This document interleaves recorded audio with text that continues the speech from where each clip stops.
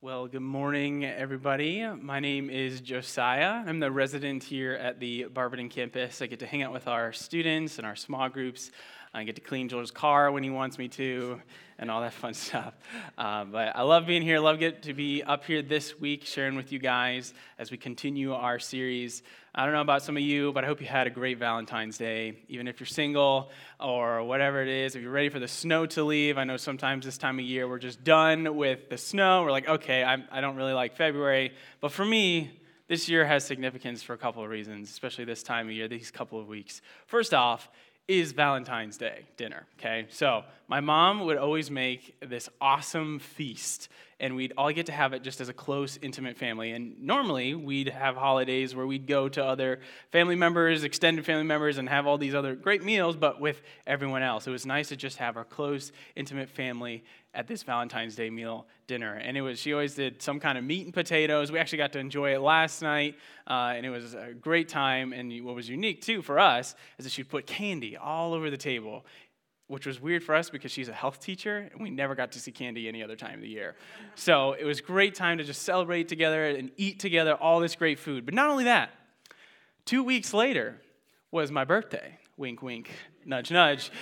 And I'd get another personalized feast because we would do whenever it was your birthday, you got to choose what food you wanted to have for your birthday. So I'd get another great feast 2 weeks later after I finally recovered probably from the Valentine's Day dinner. I'd get another one, and I was like, yes, best time of year. I get two great feasts, right? And so we all know what a feast is, right? Whether we have a birthday party or we have different celebrations or holidays that we have, we know what a feast is. And if you're joining us this morning, we are going through our series, The Way of Change, practicing the presence of Jesus in my life. And that tagline is the foundation of what we're talking about. We've been looking at these different disciplines that we can practice, but it's not about just doing those things and that makes us good or better. It's about using those disciplines to put us in the presence of Jesus. The first week we talked about John 15, where Jesus says, hey, abide or remain in me. The focus is Jesus. These help us put ourselves before him so that we then enjoy him in his presence. That's what these are all about. And we've looked at a bunch of different ones. We started off with community. We looked at solitude, simplicity, gratitude, all these different disciplines to help us connect and enjoy Jesus and his presence. And today, guessed it, we're looking at feasting, right? That's what we're going to be looking at today, which at first you're like, okay, discipline for feasting? Like, I got that one down, right? I always say my love language is food because, I got that one down, right? I can do food. Food's really good. Like, I know how to eat. I know how to party and have a feast, right? Is this really a discipline we need to practice? Fasting, on the other hand, we're like, we could all do with more fasting, right? But Joel gets to cover that next week. He gets all the non-fun ones. I get the best ones. I got community. He got solitude. I get feasting. He gets fasting. All these different ones. But he'll unpack that really well next week. But today we're talking about feasting, which at first, okay, what does this even mean for us today? And I think the challenge for us is we don't depend upon the ground on a daily basis. Instead of going to the ground for our food, like a agrarian culture, where do we go? Aldi, right? Grocery store, Giant Eagle, Acme, you name it, right? We go to the grocery store. I don't know if you guys know this, but fruit has a season. Just because you can get strawberries any time of year, it's not actually how it works, okay? They don't grow all year round, okay? Some of you guys, what?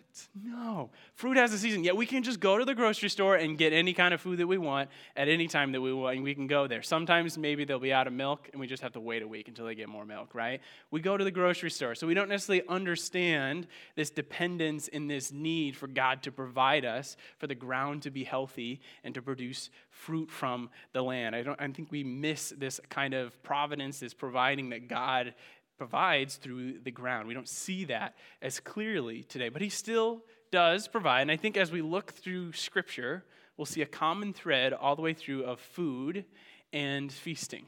Starts in Genesis. All the way in Genesis, creates man and woman, puts them in a what?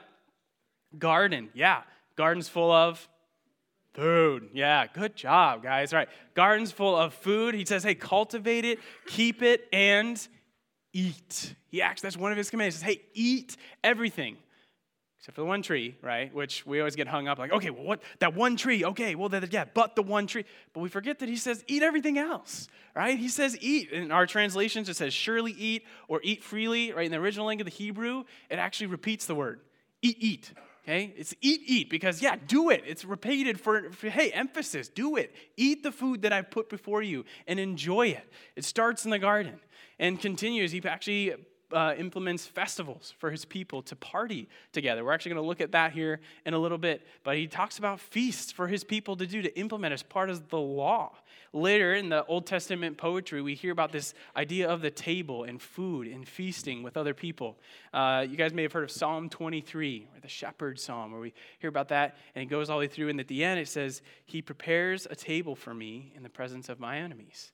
Right? This idea of preparing a table is this idea that you're now taking care of the well-being of whoever you're inviting to your table. You're taking care of them. And when God does that for us, he's saying, no, I'm going to provide for you. I'm going to care for you. I'm going to take care of you. And when he does it in front of our enemies, he's showing the world, saying, yeah, I'm going to take care of these people right here. I'm preparing, I'm caring for them, I'm providing for them here at the table. And so that idea continues into the New Testament. We see this all the time with Jesus. He preached it all the time. Where was his first miracle? A wedding, right? A party. That's where he did his first wedding, was at a party, right? And he also has a miracle of feeding the 5,000, feeding the 4,000, where he ends up with more food at the end than at the beginning. And he does a bunch of parables that talk about feasts in these stories that he uses. He likens a lot of his descriptions of the kingdom of God to feasting and to eating and enjoying that table together. He also practiced this all the time. Actually, in Matthew 11, he constantly is feasting with people. They call him a glutton and a drunkard because of how much he's with people, with tax collectors, sinners, enjoying that time together. He invites himself to dinner with Zacchaeus. He eats with Mary and Martha. He sits down with the Pharisees. And, of course, the Last Supper with his close 12 disciples. But also the church practiced this as well, not just Jesus. Acts 2:46, it says they broke bread in their homes and ate together with glad and sincere hearts, praising God and enjoying the favor of all the people. And of course, the last book, Revelation, the author talks about how time is going to end. We're going to finish at a party. At the wedding supper of the Lamb is what it's called. We're going to celebrate a wedding supper with Christ, with the Lord forever in eternity. We end in a party, guys. We end feasting.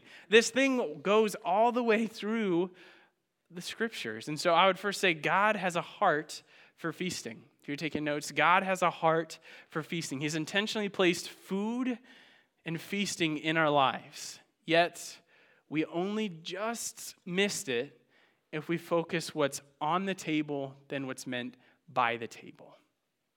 David Mathis would say it this way: the heart of feasting is not the food itself, but the heart of the feasters. Yes, God has a heart for feasting, but the reason is because he cares about our hearts, because that's what's meant by it. It's our hearts that we bring to the table. And of course we know this. Yeah, it's not about just eating all sorts of food, right? There's a deeper meaning to it, and there's a discipline to it. But what does that look like? That's what we're going to uncover today. And so there's a reason I have the table up here, and I keep referring to it, and I'll hopefully refer to it, through the rest of it, help you guys understand. Once you grasp this image of a table, if you guys can't quite see in the back, you can look at it after. It's all this nice little glass stuff that aren't mine. They're my mother's. Okay, I don't own any of these. But the idea is that you get this picture of a table, an idea of this discipline of feasting. And this isn't my idea. There's a history to this on where this comes from. Before, we've talked about the rhythms and the rootedness of the Amish and the Jewish people when we looked at the rhythms of Jesus. And a lot of that comes back to their table. The Amish, for example, have all sorts of prayer books, hymn books, and the Bible, of course, that they all use and read around the table for their family, giving them rootedness and this connection. The Jewish as well, all of their highest holy moments, where do you think they happen? Not at the synagogue, the table. Their feasts, their celebrations, family rhythms happen right here. Fun fact, do you know what the most published Jewish book is, other than the Bible? If you actually know this, it would be impressive. It's called the Haggadah. Everybody say Haggadah. Okay, you can forget that. It means, I don't even know if I pronounced it right. It means telling. And it's a guide for specifically the Passover meal. So this entire book, this big publication that the Jewish people love and connect to, is about feasting. It's about one meal and how to read, what to do, what to say, what to eat, how to eat it, what it all connects to. All this stuff tells them how to meal, how to feast and eat together. Clearly, the table was a center place for the Jewish people to come and find connectedness and rootedness. Yet today, I feel like we've just removed the table from our lives completely. Whether it's because we're entirely busy with work or extracurriculars and student activities and sports and you name it, our evenings are full of anything but the table and the family and coming together. And maybe when we finally get to the table, it's distracted with TV, with phones, whatever it is. It's not this connectedness that it used to be or that it should be or could be. And so that's the reason there's the table here. And I think that's what we're getting at in this discipline. The table becomes both the physical and the metaphorical center for our family to find, here's the word, identity. Identity is our key word here with this table. And as we practice this discipline, what we're doing is we're placing our identity in front of us. We come to the table and say, yes, this is my identity. This is what it is. This is my reminder, all this stuff. And so the question, what we're going to look at, how we'll unpack this is, okay, well, what is my identity and how does this come to light in front of me through feasting? Okay? So we're going to go to the first place that God talks about this idea and commands it of his people. We'll be in Exodus 23, 14 through 16. You guys can either flip there. We'll also have it up on the screen as well. But as you guys navigate there, I'm going to give you some context because we're jumping right in the middle to a bunch of stuff going on. So, Old Testament is the narrative of God's people. He calls a person, Abram, renames him Abraham, and he says, hey, I'm going to make a bunch of people through you. And does a bunch of crazy cool stuff through Abraham, and eventually they have 70 people in their family get down to Egypt, and God just multiplies them, right? All these people come out of Egypt, but they get enslaved because they're, whoa, there's all these people here, let's do some work with them. And they enslave them, and they're in slavery in Egypt, and they cry out to God, like, God, save us. So he does. He works through Moses and brings his people out in this mass Exodus, right? Hence the name of the book.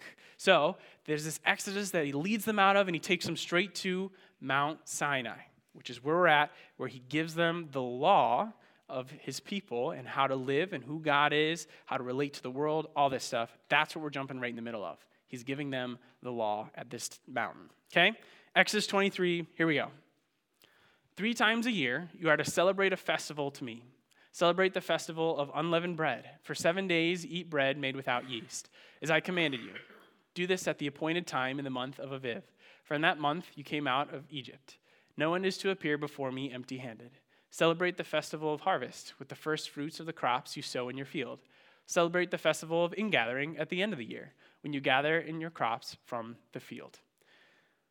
I know I've definitely breezed over this before and probably a lot of the rest of the law parts. I don't know if you guys are in your reading plans right now where you're going through the Torah still, and it's like, okay, I think he said slaughter a bull 5 times already. It just kind of gets repetitive. You're like, okay, this seems to be a little bit boring, but it's not. In this, he's saying, guys, I want you to party. You guys all know, you probably can picture that guy, long, this is definitely stereotyping and maybe not be true, but the long-haired guy, skinny jeans, who's like, I love Jesus and I like to party. We say that jokingly, but he's like, no, I want you to party. I want you to celebrate, to do several things with this, but to celebrate and party. That's what's going on. And so he gives us 3 that we're going to unpack, and we'll see the rhythm that we find with it, and we'll see how that implements for us today with feasting. First, the festival of unleavened bread. Festival of unleavened bread. Now, this feast was to be celebrated for 7 days, and they'd be eating bread made without yeast. And all this was to remember their time in the past. This was a past-looking feast that looked at what God had done. The thing that actually starts off this festival is Passover, okay? Passover. And now many of us may know and have heard of Passover, but that points to the Exodus, point to God bringing them out of Egypt. So what would happen, right? They're going through the 10 plagues, right? That God was delivering them from the Egyptians, and he said, all right, I'm going to send my angel of death, and he's going to kill the firstborn. He's going to kill the firstborn. But he's like, I'm going to provide a way out. I'm going to provide a substitute. What you have to do is slaughter a lamb without defect in place of your son, and take that blood, put it on the doorpost and the lintel, and then when the angel of death comes around, he's going to accept that blood as a substitute, as a sacrifice for their son, and pass over their house. and their son would be spared. Hence the name Passover, and they celebrate that and remember that, saying, hey, no, this is about remembering. This is what first festival is about. It's like, hey, no, we're going to remember through this feast, through this festival, what God has done, how he's brought us through this, how he's provided a way of salvation through the Lamb. And we're going to remember that because it's a big event that he used to eventually bring them out through this mass exodus out of Egypt. So, what does this festival then mean for us today? How are we to remember? Jesus actually celebrates this and gives us some insight in Luke 22. And he said to them, I have eagerly desired to eat this Passover with you before I suffer.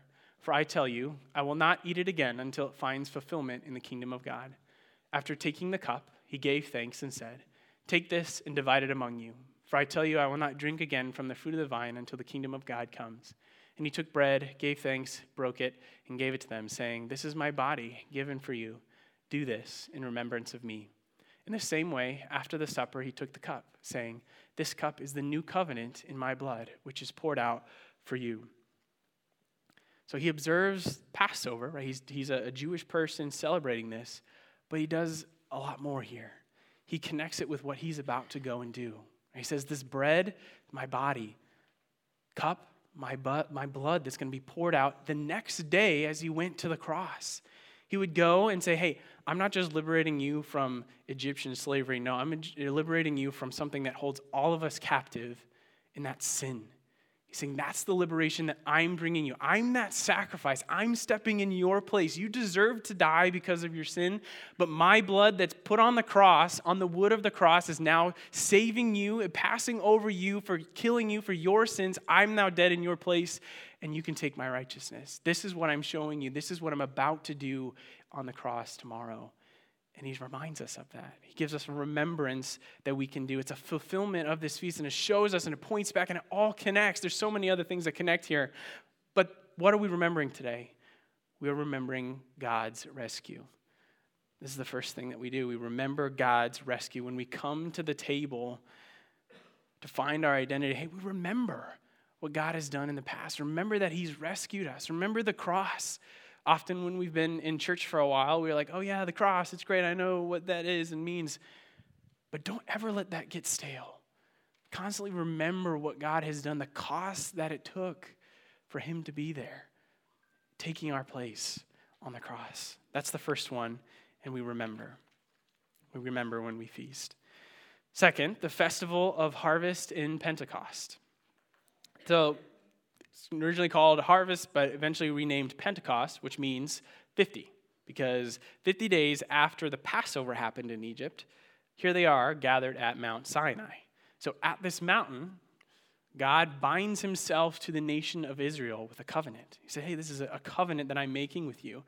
I want to show you how to live and show you who I am right now. Show you how to live in the present world to show the world who I am. This has a present day focus. The last feast had a past focus, remembering.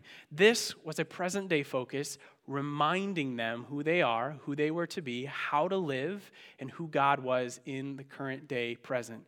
This feast was a way of reminding who God was, what they were to do, and their instruction for the present. But what does this mean for us today?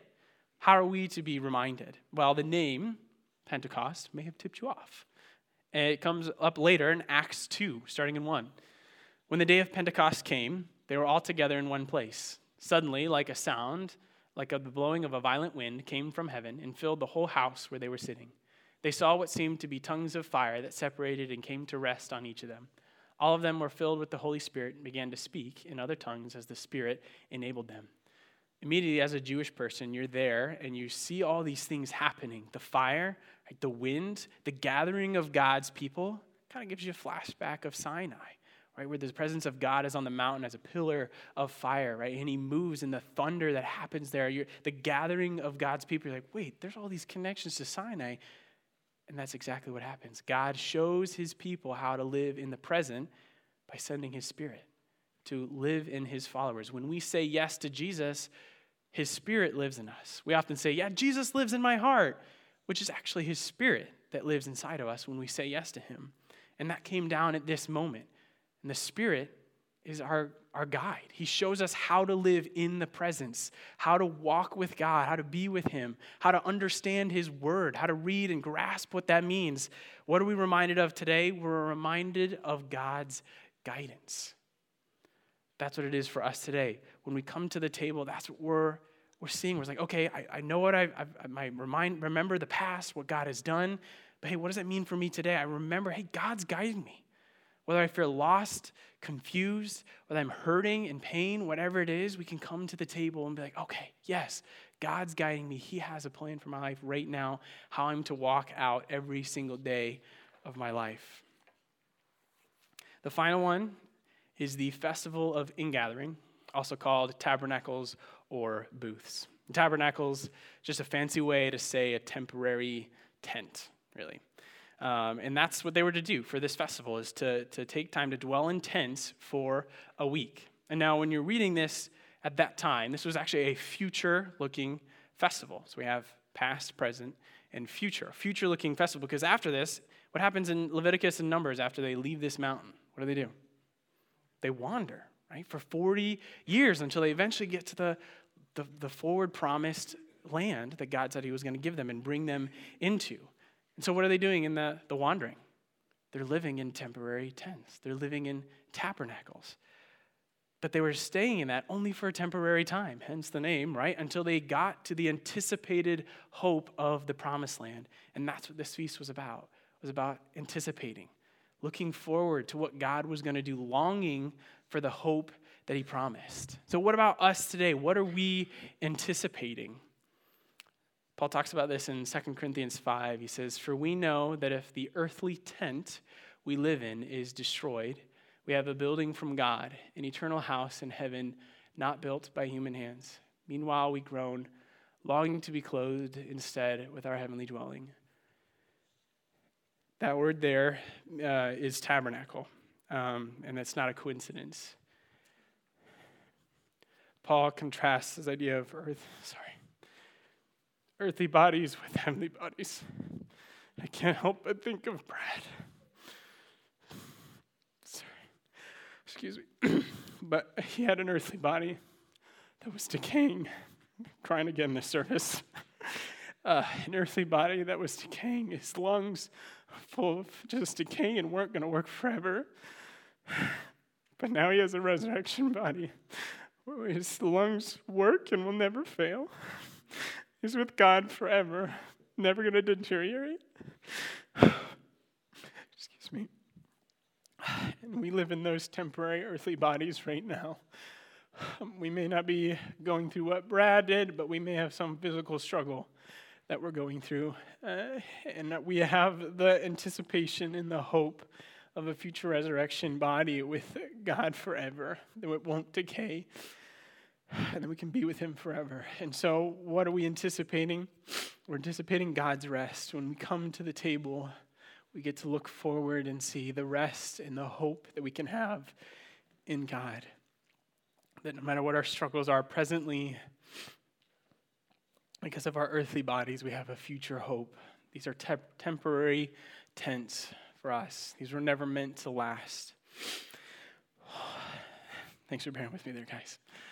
So that is the festivals, and that's what we see and can find our identity in. When we come to the table, we can look in the past and remember. We can be reminded of who we are, and we can look to the future and anticipate the hope that we have. We find that identity there when we feast, and that's where we see God show up in our lives when we practice this discipline. It becomes real when we party.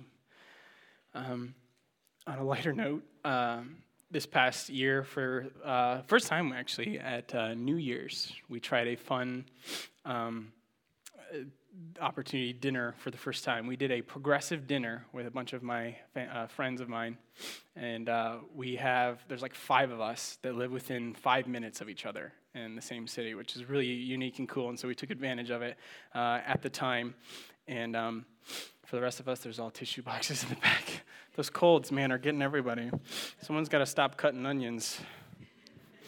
But we would do this dinner to where we'd start at like 5 o'clock, and just rotate to each person's house throughout the night and enjoy cheese and crackers at one, salad at another, and all the different things that you can have. We had the soup, I think, at one point, and then we had the main dinner, and then we had dessert, and all the way up until midnight. My wife and I didn't make it to midnight, but it was fun to go around to each of the different tables that each person had, to be able to enjoy that community, that time together, to feast together. And we didn't do this intentionally, but as I've kind of been going through this and studying this, kind of reflecting it, my wife brought it up to me. She's like, "Oh, you're going to bring that up?" I'm like, "Oh yeah, perfect example." What we did a little bit of each of those. We remembered. Part of it was the time of year, but we remembered what happened this past year, how God brought us through different things as a family, as people, and who we are. And it helped us talk and get to know each other better just through remembering that. And then we were reminded who we are and what's going on, what God is doing right now in our lives. We were praising the fact that, guys, we're 5 minutes from each other. We can just literally walk to each other's houses. Like, how cool is that? Like, God's doing some cool stuff. And it was really unique to be able to experience that and be reminded, hey, yeah, this is what God's doing in our life right now.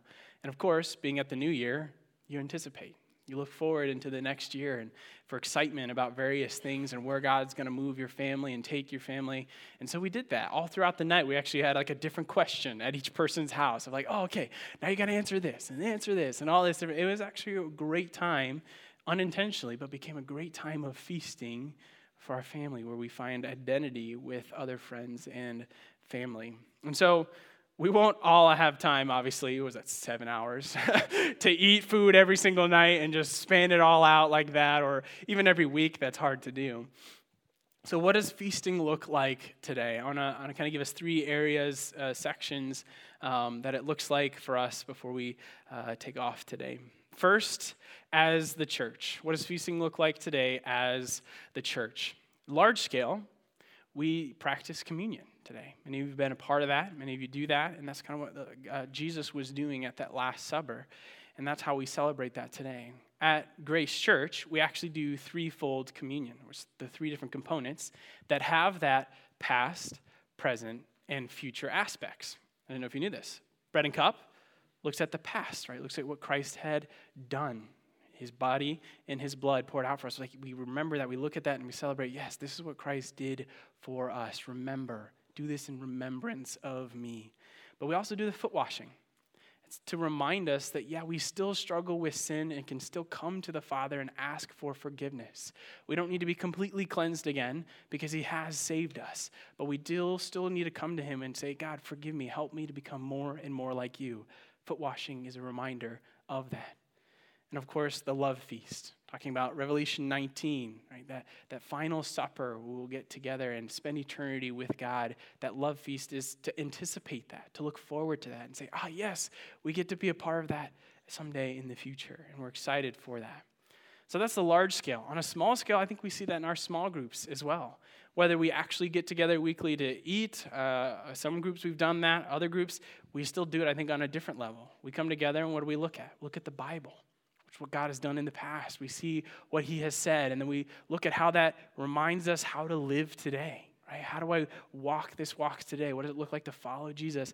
But then we also anticipate and saying, okay, where is he leading me? Where is he taking me this week? What does it look like for me this next week to follow Jesus? There's that triple aspect as well to our small groups, and when we get into those and study God's word as a church. So that's the first thing I think they can look like as a church for feasting today. Second, as a family. Now, this, I mean specifically just your family, and we'll get to others here in a second. But I think there's something about being intentional to feast as a family unit. I think that's something that maybe we've lost as a culture. But remember, the table is about identity. And as the family, we can come to the table to find family identity, yes, a rootedness together, but also identity in God. And God alone. And so there's lots of ways to do this. This can look like so many different things. Grace and I have been trying our own stuff, pulling from things that we've done with our families in the past. And this looks like lots of different things. But keep that remembrance idea of all 3 ways. Whether it's, hey, how has God been faithful in our past as a family? What has he brought us through? Remember how he's taking care of us. But also remind yourselves what he's doing right now. Like, hey, how is God using our family? What is he doing through our family? Or what are the dreams God has for your family, for the future? Where is he calling you? Where is he taking you as a family together? Bring the table back as the centerpiece, physically or metaphorically. I know sometimes tables can be hard to have, or a bigger table, whatever it is. Just give that yourself that family identity, whether it's a weekly rhythm, and we'll talk about a Sabbath and what that looks like, whether it's a Sabbath meal once a week, Friday nights kind of thing, something that you can weekly connect with your family and give that rootedness. Sometimes, and this is something that I've been wrestling with and struggling with as we've started our family. Often, you just come down for dinner and then you just pray a quick prayer, right, at the beginning. It's like, okay, God, thank you for this food. Pray you bless it. Amen. And if you're hungry, it goes faster, right? But if that's the only part that God is part of our dinner and eating, I don't think that's what he had in mind. One small example, Grace and I have been trying to read a chapter of the New Testament every time we get together at any dinner, whether it's just a quick, hey, we're eating, and just trying to enjoy that. And just that's been so life-giving to start conversation about like, oh, hey, he talked about this miracle. That's pretty crazy. And then just talk about that. And it really just brings life to our table and what we're doing as a family. I tend to eat really fast. My family knows this for a fact. It's just inhale food, which it sounds like a silly small thing, but I'm like, I'm rushing through this. I should slow down and enjoy what God's given me, what he's blessed me with, enjoy the other people at the table. Just some other questions that we've asked ourselves to kind of help each of these directions. To remember what's been a rose or thorn for your week, for your day. Rose, obviously being a good thing. What's been a blessing, right? A thorn, what's been something that's been hard, something you wrestle through. Everyone go around and answer, hey, remember what's been going on. Remind yourselves, hey, what are you thankful for right now? Right now, what are you thankful for? And then anticipate, what are you excited for this week as a family? So as a church, as a family, as an opportunity is the last way that I think feasting looks like today. And we would say this as gospeltality. It is gospel-centered hospitality. Right? Maybe you've heard that term before, but it's a great way to show the gospel through our hospitality. We get to open our home, freely invite people, give them a free gift of food, and get to show them, hey, this is the love of God. It's exactly what the gospel is, a free gift. People are welcome to take it and can enjoy the love of God through it. Christine Pohl says it like this. Hospitality is a lens through which we can read and understand much of the gospel, and a practice by which we can welcome Jesus himself. Often we think of hospitality, we think of businesses, we think of degrees that we can get in hospitality, we think of just those people that are really good at making food and just, they have that gifting, I don't, right? And although that may be onto it, hospitality is different than entertainment, completely different. The Greek word for hospitality is philoxenia, means the love of strangers. The opposite of that word is xenophobia, the fear of strangers. Which one do you tend to lean towards? The thing is, hospitality has always been a heart of God, to love the stranger. Not just family and friends. Those people are easy to love, generally, and easy to invite over.